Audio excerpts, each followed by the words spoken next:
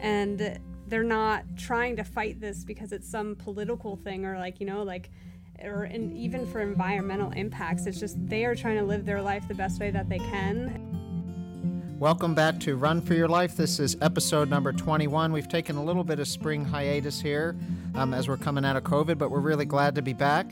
And we have two really cool special guests here tonight to talk about an amazing run they did last month called the Mountain Valley Pipeline Run. So tonight we have Katie Nolan Thompson, who is the race director of Freedom's Run, and Sarah Hodder, who is our main running guru and lead here at Two Rivers Treads. And I'm Dr. Mark. We're going to have a nice, fun conversation with our ladies tonight about why they did this run, some of their adventures on the run, and a way you can contribute and help them reach their goal of $15,000, almost there right now. So let's just start it out. It was probably in the winter, and I heard you two kind of conniving about doing some 10-day run, and you needed to borrow the van. So you're like, Mark, can we borrow the van? And I just said, sure, not knowing that, like, the places you were going to be taking this van. and realized this is not a four-wheel drive, all-terrain, jacked-up Hummer van. It's kind of a little tourist commuter van. And it has about an inch and a half of clearance. With an inch and a half of clearance. So start out. Tell us about why this came up and why you did it. So, this is Sarah. This is Sarah. So I'll start from the very beginning. So last year I was doing a run through Shenandoah National Park along the AT, and I posted a picture during one of my trail runs or training runs, and I hashtagged something about AT through Shenandoah National Park, and then I got a message from this girl after that, and she was saying how she was actually also going to be running the Appalachian Trail through Shenandoah National Park, and she asked me questions about like what my plan was with it and all, and we just kind of started talking, and we were messaging back and forth for a while and cheering each other on for the run. Her run that she was going to do was actually a protest run for what's called the Atlantic Coast Pipeline, and so she was going to do the Appalachian Trail through Shenandoah National Park and then add on a few miles at the end along the AT of where the Atlantic Coast Pipeline was actually going to cross over the AT. And so we just kind of connected that way. And then I guess it was in like November or December, she randomly sent me a message and she was like, hey, so I have this idea. I was thinking of trying to put together a protest run of the Mountain Valley Pipeline. And I was thinking, we could try to route it along the actual pipeline itself to try to bring awareness and raise money in protest of the Mountain Valley Pipeline. And I asked her how many miles that would be, and she said probably around like a little over 300 miles. And I was like, all right, that sounds cool. Why not? And so, I had known a little bit about the Mountain Valley Pipeline, but I didn't know, the extent of all of it. And so I started researching it more and more, and it really struck a chord with me, just the whole way that they've gone about trying to put the pipeline in. And so we were looking for another runner to take some miles for the trip, and so that is when I reached out to Katie. And she agreed to come along. So tell us a little bit about these pipelines. I think no one had even heard of pipelines until maybe a few weeks ago when they couldn't get any gas. And someone had hacked into the pipeline that runs from Texas pretty much all the way up the East Coast. So the Mountain Valley Pipeline is proposed to run through a lot of small communities in rural West Virginia. But what is it for, and why is it important to raise awareness of some of the environmental issues, and what does it take away from, just for those listening? So it's a fracked gas pipeline, and so it would run from Mobley, West Virginia, to Chatham, Virginia. So it, like you said, it goes through a lot of really rural areas. So it was supposed to be proposed one of the first pipelines of its size. So most pipelines tend to be around 36 inches in diameter. That's usually like the standard. And this was the first one that was going to be 42 inches in diameter.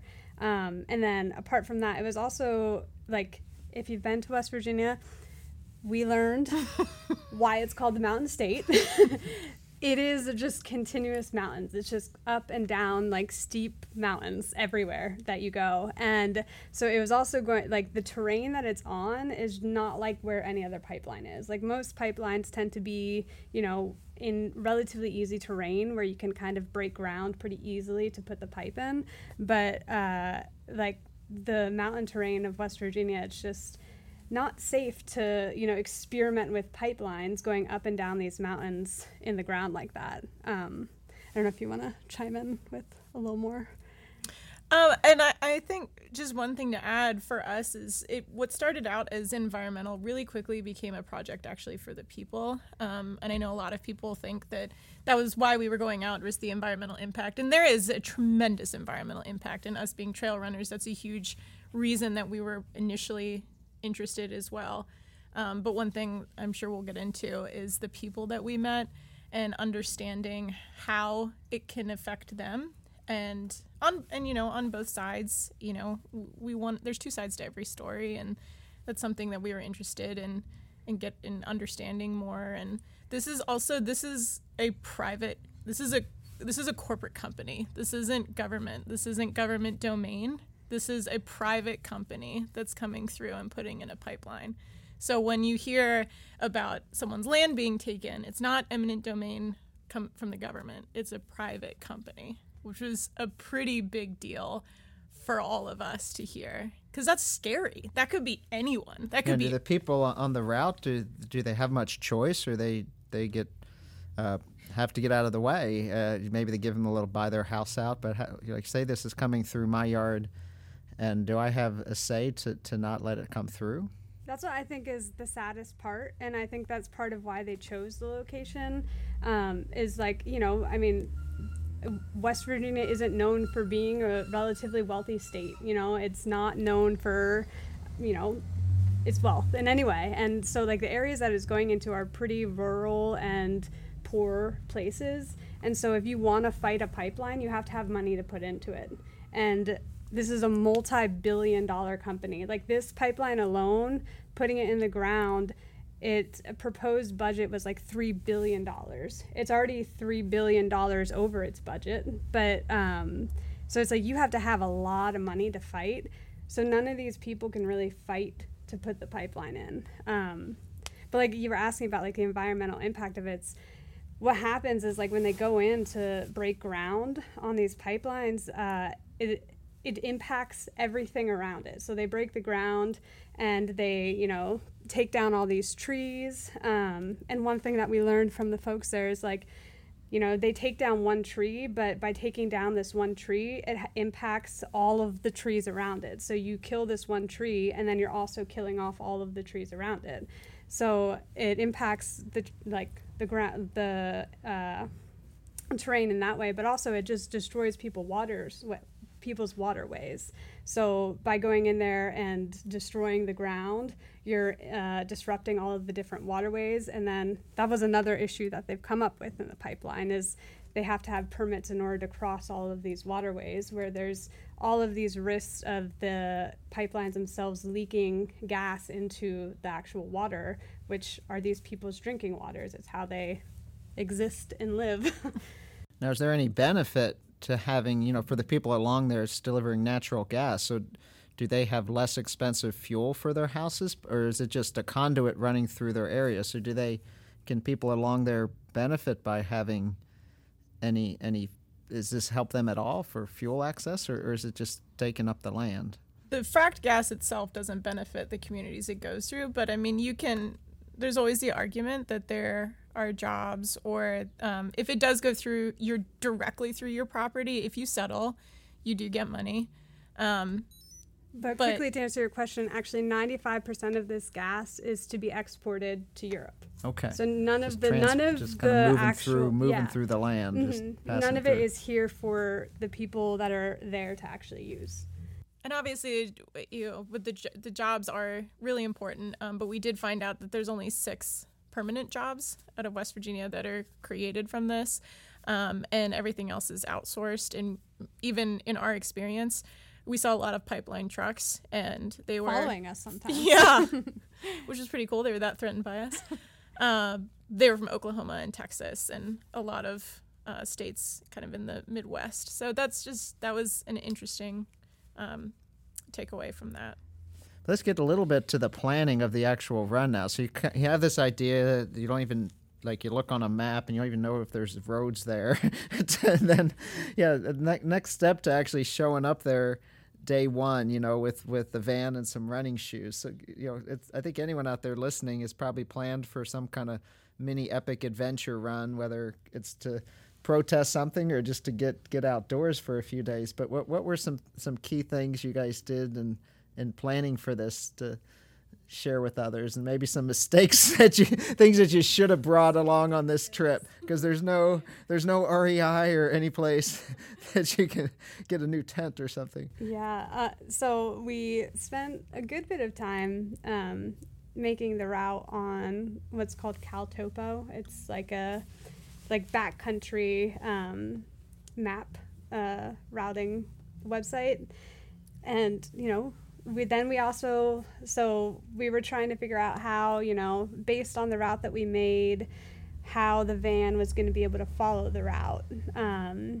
And so then we even layered, we used Google Maps, and we layered the map onto there and then tried to break it down into segments. We thought we were so organized. We were pretty confident going in, oh yeah, this is awesome. The car will be here at this mile and this mile and this mile. And, we thought we really had We're going to run 30 miles of road at a time. It's just going to be great. And I will never forget the first day when we say goodbye to Mercedes, who's doing the first leg of the run. And I will always remember that feeling. I see her leave and I just have this overwhelming excitement of, yes, it's finally happening. 3 minutes later, we have no idea where Mercedes is. We're completely lost. The map is... I was going to ask you, when did it first things go wrong? So 3 minutes in, this grand plan. Actually, 3 no, minutes that's not in. true. It actually was a minute before we started, because we created this huge file of the route that we made, because because it's a private company, you can't actually go the route of the pipeline itself because you can be arrested. So we created a route that kind of paralleled it, which ended up being 415 miles. So the plan was we were going to upload the map onto our watch, and then it would give us turn-by-turn directions. So Mercedes pulls up her watch. She's trying to get the map to load, and the map will not load.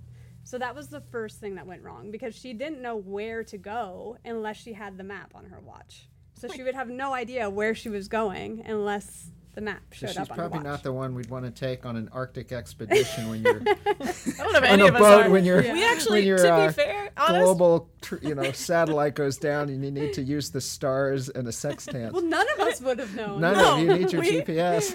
We actually, thinking back now, we couldn't find the start for a solid 45 minutes. Uh-huh. It was supposed to be, we ended up in someone's yard, and we did a U-turn there, and yeah, we had all kinds of... Could you ladies tell north and south? Were you able to figure that out by... Yeah, by but you're literally, it's not just us being directionally challenged, it's roads that would disappear. So you'd be like, all right, we're on our way. Oh, this becomes just a grassy patch and then becomes a river. Sweet. And that was the first solid 2 hours of us getting around. I think in 2 hours we covered 3 miles. And you had 400 to go. Yes. Well, 412. 412. But so I think what had happened was, so we used these map making services and all that, and we were trying to use Google Maps as well. I think what had happened, we decided that a lot of these roads were put in because part of the pipeline is already there. A lot of the pipeline is completed. So we think that these were service roads that were created for the pipeline, and this was 7 years ago, and they have not been used since. So the roads don't actually exist anymore, but the maps have them on there. So every time that we tried to change directions, it would try to reroute us back using the road that didn't exist. So you went back to old school, just some That's exactly 1980s. We had a ginormous map. Yes. The Gazetteer, that little book, or that giant book. Everyone who traveled in a station wagon with the parents, to some national park has a Gazetteer. Did you have the West Virginia State Gazetteer? We did. Yeah. Oh, broken Google down by- Maps can go straight to heck. I will never be trusting it ever again. Yeah, I didn't even know they still sold the Gazetteer. So who was the person who was wise enough to get this Gazetteer or even knew one existed? They probably saved your life. So we had a photographer that was following us the whole time, and he had one that his mom had given him because I feel like they knew what the situation was kind of like. And so he had that as backup. So he had a good mother who knew the But then deal. he left because he wasn't feeling well. So Oh, yeah. luckily we did ask him for it. We happened to know that he had it. But had we not had that quick interaction as he was leaving, we would probably still be in Mobley, West Virginia. Yeah, you'd to be this running day. around in circles with your Google map rerouting you. So tell me how things then got. So the first day sounded pretty frustrating. Did you feel at any point like why am I here? Are we going to actually? We've told all these people we're going to do this run, and now we're lost in space. So how'd you pull it back together? Holding back a lot After of crying tears. for And, yeah. after a big cry, what went right? This is like the sailors getting lost and not giving up and coming back. Well, Mercedes is the calmest one, and she was the one who was running, which was fail number one, because Sarah and I are the most frantic, anxious people ever, and she and I are both just like white knuckled, freaking out. We Near tears. Yeah, the road keeps disappearing, and Mercedes, who's the one that probably could have calmed us down, is just having a great time running, and we're just keep radioing She's like her. the scuba divers underwater while there's like all this torrential waves. She's the calming force. You're back at the mothership. But Sarah made the call that was really smart. We had to just cut our losses after it took us 2 hours to go 3 miles. So we needed to just go. We had met these people the day before that were about 30 miles down the road that would be able to look at the maps and hopefully tell us if our roads were actually roads. Because that's all we wanted at this point, was just a road. That was really all we needed, was an actual road, which we Or still a didn't. trail. So you had like local scouts, like real local scouts, like these towns. You find the person who's lived there their whole life, and they draw on the back of a napkin where these roads. Is that true? Is that kind of what these people were that you met? Yeah. I mean, after the first day, I think word spread pretty quickly amongst Power, the organization that was helping us, that these girls cannot be left alone. And so they came to our rescue, and we essentially had Sherpas the rest of the time. Yeah, so as a little background, when the planning was happening, there's this organization who is an incredible organization called POWER, which stands for Protect Our Water Heritage Rights. And so a lot of the Zoom meetings that we had in organizing were with them. And they have been fighting the pipeline since the inception of it for the past 7 years. And honestly, a lot of them are probably burnt out of fighting it, just because they've been doing it for so long. But they helped a lot in organizing with us, and just letting us know, little things. They were the ones who told us you can't actually go on the pipeline because you'll probably get arrested. So little things like that. And so they actually helped coordinate the evening before we started. We had a little dinner, and so they made calls out to the community of all the local people who have kind of been fighting the pipeline and been affected by it for a while. They've put calls out to these people so that, they knew what was happening, and if they were free or around, if they wanted to come cheer us on, they could. And so we did have them at our dinner the night before. So it wasn't just a totally random person that we just found on the street, but it kind of felt like that because we didn't know them. It was about to be that. Yeah. That's the best part of these experiences, is just meeting people. I rode my bike with two friends from LA to Virginia Beach, and you never knew who you would meet at the end of the day. But if you were ever semi-lost or wanted to know what it was like, someone would just they would take you in because they were so fascinated by what you were doing. They would all think it was crazy. I mean, just riding your bike to the next county to most people is crazy. Yeah. When they I mean, hear that sounds absolutely crazy to me. Yeah, they're like, when they hear where you're going. But tell us some stories about just some of the cool people you met, and some of those experiences that you'll kind of take with you for the rest of your life. They'll maybe even change something in the way you think or view situations? For me, the most memorable experience was meeting the LaFerriers, and that was, oh gosh. What's a LaFerrier? That's their name. Oh, the family name is LaFerriers. The family, the LaFerriers, sorry. Neil and Beth and their kids, and they were, I think it was Tuesday. was that Wednesday. Out of Rail? It was in West Virginia. Raynell, West Virginia. And they were just salt of the earth, just really sweet, nice family. They actually aren't from West Virginia, but they both came actually from pretty, high-strung corporate backgrounds. And they, made a lot of money, and then they had a health scare, and they decided to kind of reevaluate their life and decided that they wanted to live off the grid, and found this piece of property in West Virginia. And it's called Blackberry Botanicals Farm. Yeah, Blackberry Botanicals Farm.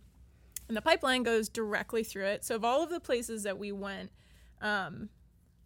everyone was impacted in different ways, but their impact was unique in that it was their entire livelihood because they're an organic farm. Their driveway would have been, they can't even get into their house because if they actually connect the pipeline where it is, they wouldn't even be able to get in. Their water was going to be directly impacted. And this happened. What's so sad is they bought the piece of property, and then when they went to go see their property the next time, there was surveyor tape, and that was the surveyor tape for the pipeline. And so they bought, obviously the person who was selling it to them knew, but they had no idea. And that was their struggle immediately. I mean, they were able to get the farm going because obviously it took a long time for the pipe to get in there. But so they shared a little bit of their story with us. But what was so fun, they were so excited to show us just their life. And they took us down to this little gas station to get pizza and cheer wine, and they insisted on paying, and it was just the sweetest interaction, and just it was so nice of them to even do that for us. And they took us to their local swimming hole, which was so fun, and it was just the quintessential, just picturesque fun. If you think of just a good simple family making the best out of their life, that's what it was. And it was just incredible. I'm gonna cry thinking about it. It was just they were just so happy. Their kids, I mean, the water was like 16 degrees. It was so cold. We didn't even want to get in. We just did because It was like a quarry swimming hole, like something like that. I mean, it was because it was April when we were there. So I mean, it was unseasonably warm that day, but the water was still so like spring-fed, freezing cold water. And the kids were just having a blast playing in it. Kids are also weird. They can play in cold forever. But what I won't forget is, so like we were at their place, which is like on the top of the mountain, and so we're taking this like long windy gravel road and like bumping around in the van to get down to the pizza place and the swimming hole, and they're in front of us in their pickup truck, and the 3 kids are in the back with their dog in the back too. And it's just like these kids, like it's just, you see these 3 kids, their hair, just like flowing in the wind, bumping around, just like hugging their dog in the back of the truck, just like making jokes with each other and laughing and having so much fun. And it's just like just watching them drive down the road just made me want to cry, because it was just like there was just pure joy and happiness, and like they just lived such a simple life. And it's like knowing that like this private company was coming in and could likely ruin all of that for them. Like it's just heartbreaking. We even asked them what was really struck a chord. We asked them, so why stay? And they don't have another option. Some of the other people that are affected, they could theoretically leave. They could move, but they started can't. a farm. And they said you can't just pick up and go buy another 150 acres somewhere else. And prep the soil and Tell us a little bit about about the running. You covered how many miles, how many days, what kind of terrain, Sarah, you've done multiple 100-milers, so probably the distance wasn't too challenging, but the terrain, or how was that part of it? Just seeing this on foot. Terrain was like all road, which I don't run on road much. I feel like it was very hard. So that was very hard. But it was, I think in the end, so to backtrack a little bit, so we had our route that was supposed to be 415 miles, but because we had so many people come in from the community and like, help us out, I have to talk about this man Maury that we met. Maury is the greatest human that's ever existed. So he has been just like one of the people so strongly fighting this like from the very beginning, because his farm is affected by it. But he knows every single road that exists in West Virginia, like by like the back of his hand. Like, it's incredible. I don't know how one brain can hold all of that knowledge. And so he found out that we had struggles that first day, so he met up with us that evening and helped us route out the next day. And he made it his purpose for the rest of the trip to be there every single day to help us with our finding our way. Wow. And so he and he came. knew how to read a map, and he knew the roads. He didn't need a map. He didn't need a It map. was all in his head, which actually got This a is little like, the frustrating Lewis and sometimes. Clark Trail, when they would just find a scout. Uh-huh. Someone just knew the land. Yeah, he was that. Pocahontas. Yeah. But yeah, it did get a little bit hard and frustrating sometimes because he knew exactly what he was talking about, but he didn't make anyone else privy to that information. No. So he would just say, "You're going to be here doing this, this, this, and this," and we have no idea what he's talking about. It became we would get Maury'd, where we all of a sudden we were just at his mercy because we were like, So well, did this is you what we're doing succeed now. 100% trust to him? Yes. Oh yeah, Okay, and 'cause, eventually it we were sounded just like you no, either the had Maury to, or way. you're either like The Maury way was the correct way. blind faith. But before we knew him, it was a little disconcerting of just like, where are we going? So through Maury, we were able to reroute everything. And so we were actually able to be pretty much right along the pipeline route. So the route that we had initially had was way out from where the pipeline actually would go. So I think in the end, our route only ended up being around 350 miles or so rather than the 415. So which was really good because we were able to have so many pipeline crossings where we could actually see the pipeline during the run. So I think that was good. Yeah. Mm-hmm. Children along the way, did you meet kids, and what did they have any idea about the youth in this area? Do they have any idea about what these pipelines are? Like when you ask them questions about it, what was say you had a second grader and they, you guys are the city girls, even though you're not. Yeah. But they're like, these girls have fancy running shoes, right? They got these bright blue topos or something. And, so what were they? What kind of questions did they give you? And how? Did we meet any? I don't. I think the LaFerriers were the only kids that we met, but they were just excited to share their knowledge of their area. Yeah. What about the elders? Say you met someone who'd lived in this area, their family for 70-year-old for a few generations. But do they have any idea, strong opinions about the pipeline coming through? Yeah, we met a handful. Maury would be one person. He was 6th or 7th generation. Yeah, and they've had that farm just forever. And he introduced us to that teacher. Remember that day at Hands Creek? Yeah. Yeah, and I don't know how long he's been there. He was only there about 25 years. Okay. Actually, I would say predominantly most of the people we met were a little bit older. Uh-huh. But that's the thing, is it's family farms that have been there for, a lot of them had been multi-generational. The last man that we stay with, Wendell, was probably the purest man I've ever met. He was just outside of Floyd, Virginia. And he was, I guess they bought the property in 1896. But he was just so proud of his property, and his thing was it's a spring-fed house, and you can see the pipeline where they're crossing it.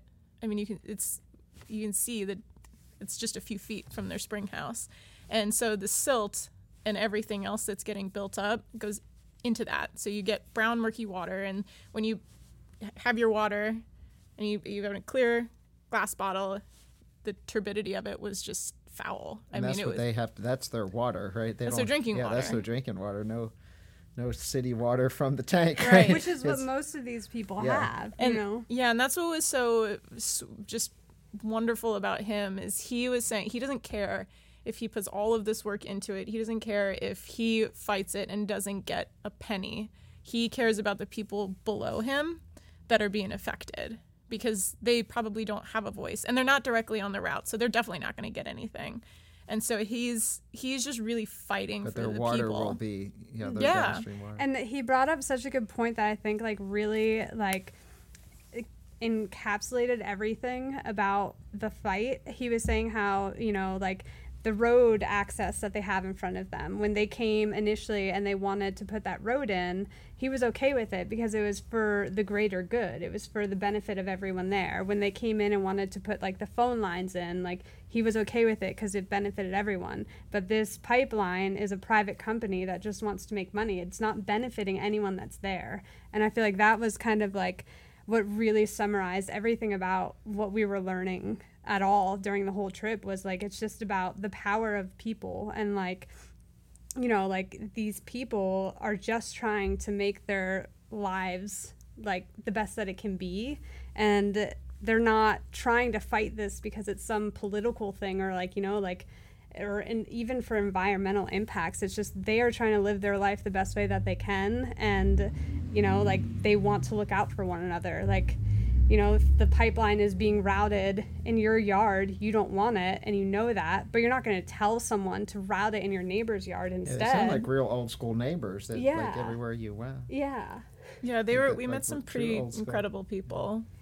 So any near-death experiences outside this first day where Mercedes is like running in circles and you've lost her? And did you have a backup way? Like, say, did you even think about like losing a runner? And what was your plan B if you did? That's dramatic. Did you have flares or like carry anything like that? Walkies were our backup. Yeah. So, the walkies were crucial when they were working. Yeah. But yeah, any other kind of just near misses along the way that you're like, oh my gosh, next time. I feel like we were running on, at a lot of points, there were a lot of like really busy roads that we were running on. I feel like that might have. Yeah, roads that you would not run on just on a nice day. No, this would not be your choice. Cars a bunch of Final Destination moments where you have the truck with the giant logs on the back of it. There were tons of timber trucks, and those were fun to drive behind / run behind. And did you ladies camp every night, or did you have families, or a little mix of both? It was a mix of both. We were definitely very spoiled. A lot of people opened up their homes to us, which was really... Fed you too? Yeah. That's nice. Yeah, I know. Fresh farm eggs. When we were left to our own devices, our meals were actually pretty gross. So we need to find a family tonight. Yeah. we need to look cold and hungry, and then maybe someone will. Do you ladies need a meal? Nah. Are you sure? Oh, okay. Yeah, I know. We always have kind to of roll your eyes a little bit. Oh, no, Yeah. we're fine. I got some canned beans. I know, and then they see us emaciated eating 4,000 Oreos. Yeah, I guess there's some Fig Newtons in the car. But one thing that I thought was just so special was like one night we stayed at this woman, Becky Crabtree's place, and they had like a little picnic and potluck for us and everything. And it was so wild to me that we are like these people that aren't even like impacted by the pipeline, but we just wanted to do something.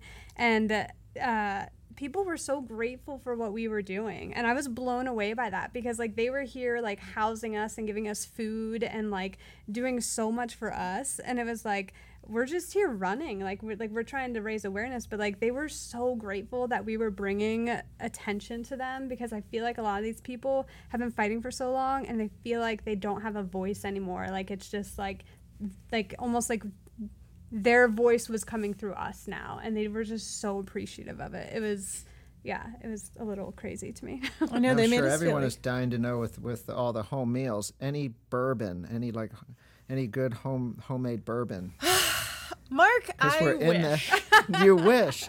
because this Yes. is bourbon country. As you're I going did. through I it, had no? one beer while we were out, but we always had to get up at like 5 the next morning, and there was never any real downtime. No downtime. So, but I would have, if I had been offered some.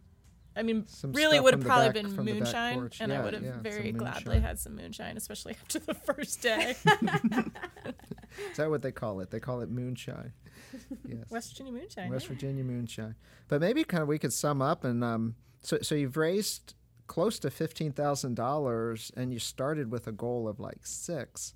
But so the money that you've raised, where does it go and what does that support? Because right now it sounds like this pipeline's not a done deal yet. It's still like there's still opportunity to halt this for those who do want to challenge it. But what becomes of the money you've raised and then maybe share how people can make a donation. So you're almost at your 15,000 goal. So maybe with this podcast, we'll kind of go right above that. So the money itself, we're actually splitting it. So that organization that I mentioned earlier, Power, half of it will go to them to support their ongoing fight. And then the other portion of it is actually going to the Monacan Indian Foundation. So the Monacan Indians are actually a indigenous people that the entire route of the pipeline actually goes through what is Monacan Indian land.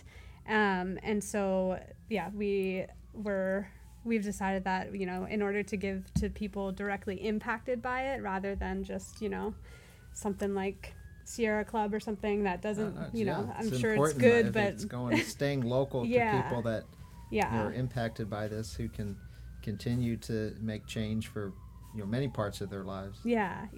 And I feel like it's a good parallel because, like Indians, like the country was founded on land being stripped from them, and then the people affected by this pipeline is a very similar thing. Their land's being stripped from them, so I feel like it's a very good parallel too.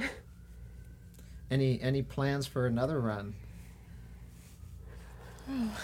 Okay, give it a year. Yeah. I don't think we've fully processed what Yeah, we haven't happened. processed this one yet. But, if we get another Russell and another Maury on board, heck yeah, I'll go to the ends of the earth with those guys. No, that's great. No, it's a wonderful story, and we're going to share on the show notes. Is there any site now that we can just announce for easiest way for people to donate? Would be what website right now to read about it and to make a donation? So if you actually go to mvpprotestrun.org, I think it is, there we actually had a local guy made us a website, and on there's a link to the GoFundMe that you can go to donate So to that's it. MVP Protest Run. Yeah, let's double .org. check that just to make sure though. Well, while the ladies are checking, go ahead. mvpprotestrun.org. mvpprotestrun.org. So go to the site, read about the project, read about the run, make a donation. A few more things going on this spring. It's now May, so Freedom's Run is open for people that want to sign up. Katie and I were just out there doing some course recon today. We may have a few new adventures on the course to be determined. So that's going to be October 16th. We have our running camps coming up too, so you can go to campriverrunners.org or .com. campriverrunners.com. So we have our middle school camp and our high school camp in mid-July, and our adult camp is going to be in August. You can look for the dates on the website, campriverrunners.com. We're going to be starting some training groups here at Two Rivers Treads to get ready for Freedom's Run. And weather's great, so get outside. Running outside is probably the safest thing you can do during and after a pandemic. And I'm glad we're getting through this. And it's been a long year, but we've been so appreciative of so many of our customers who've come in here. We just had our first live race 2 weeks ago, the Harpers Ferry Half Marathon, and our own Jake Hall here, who is our sound guru. He pushed that run, which had over 1,000 feet of climbing, with his son Thad on a Dick Hoyt stroller. So hats off to Jake over there doing the sound.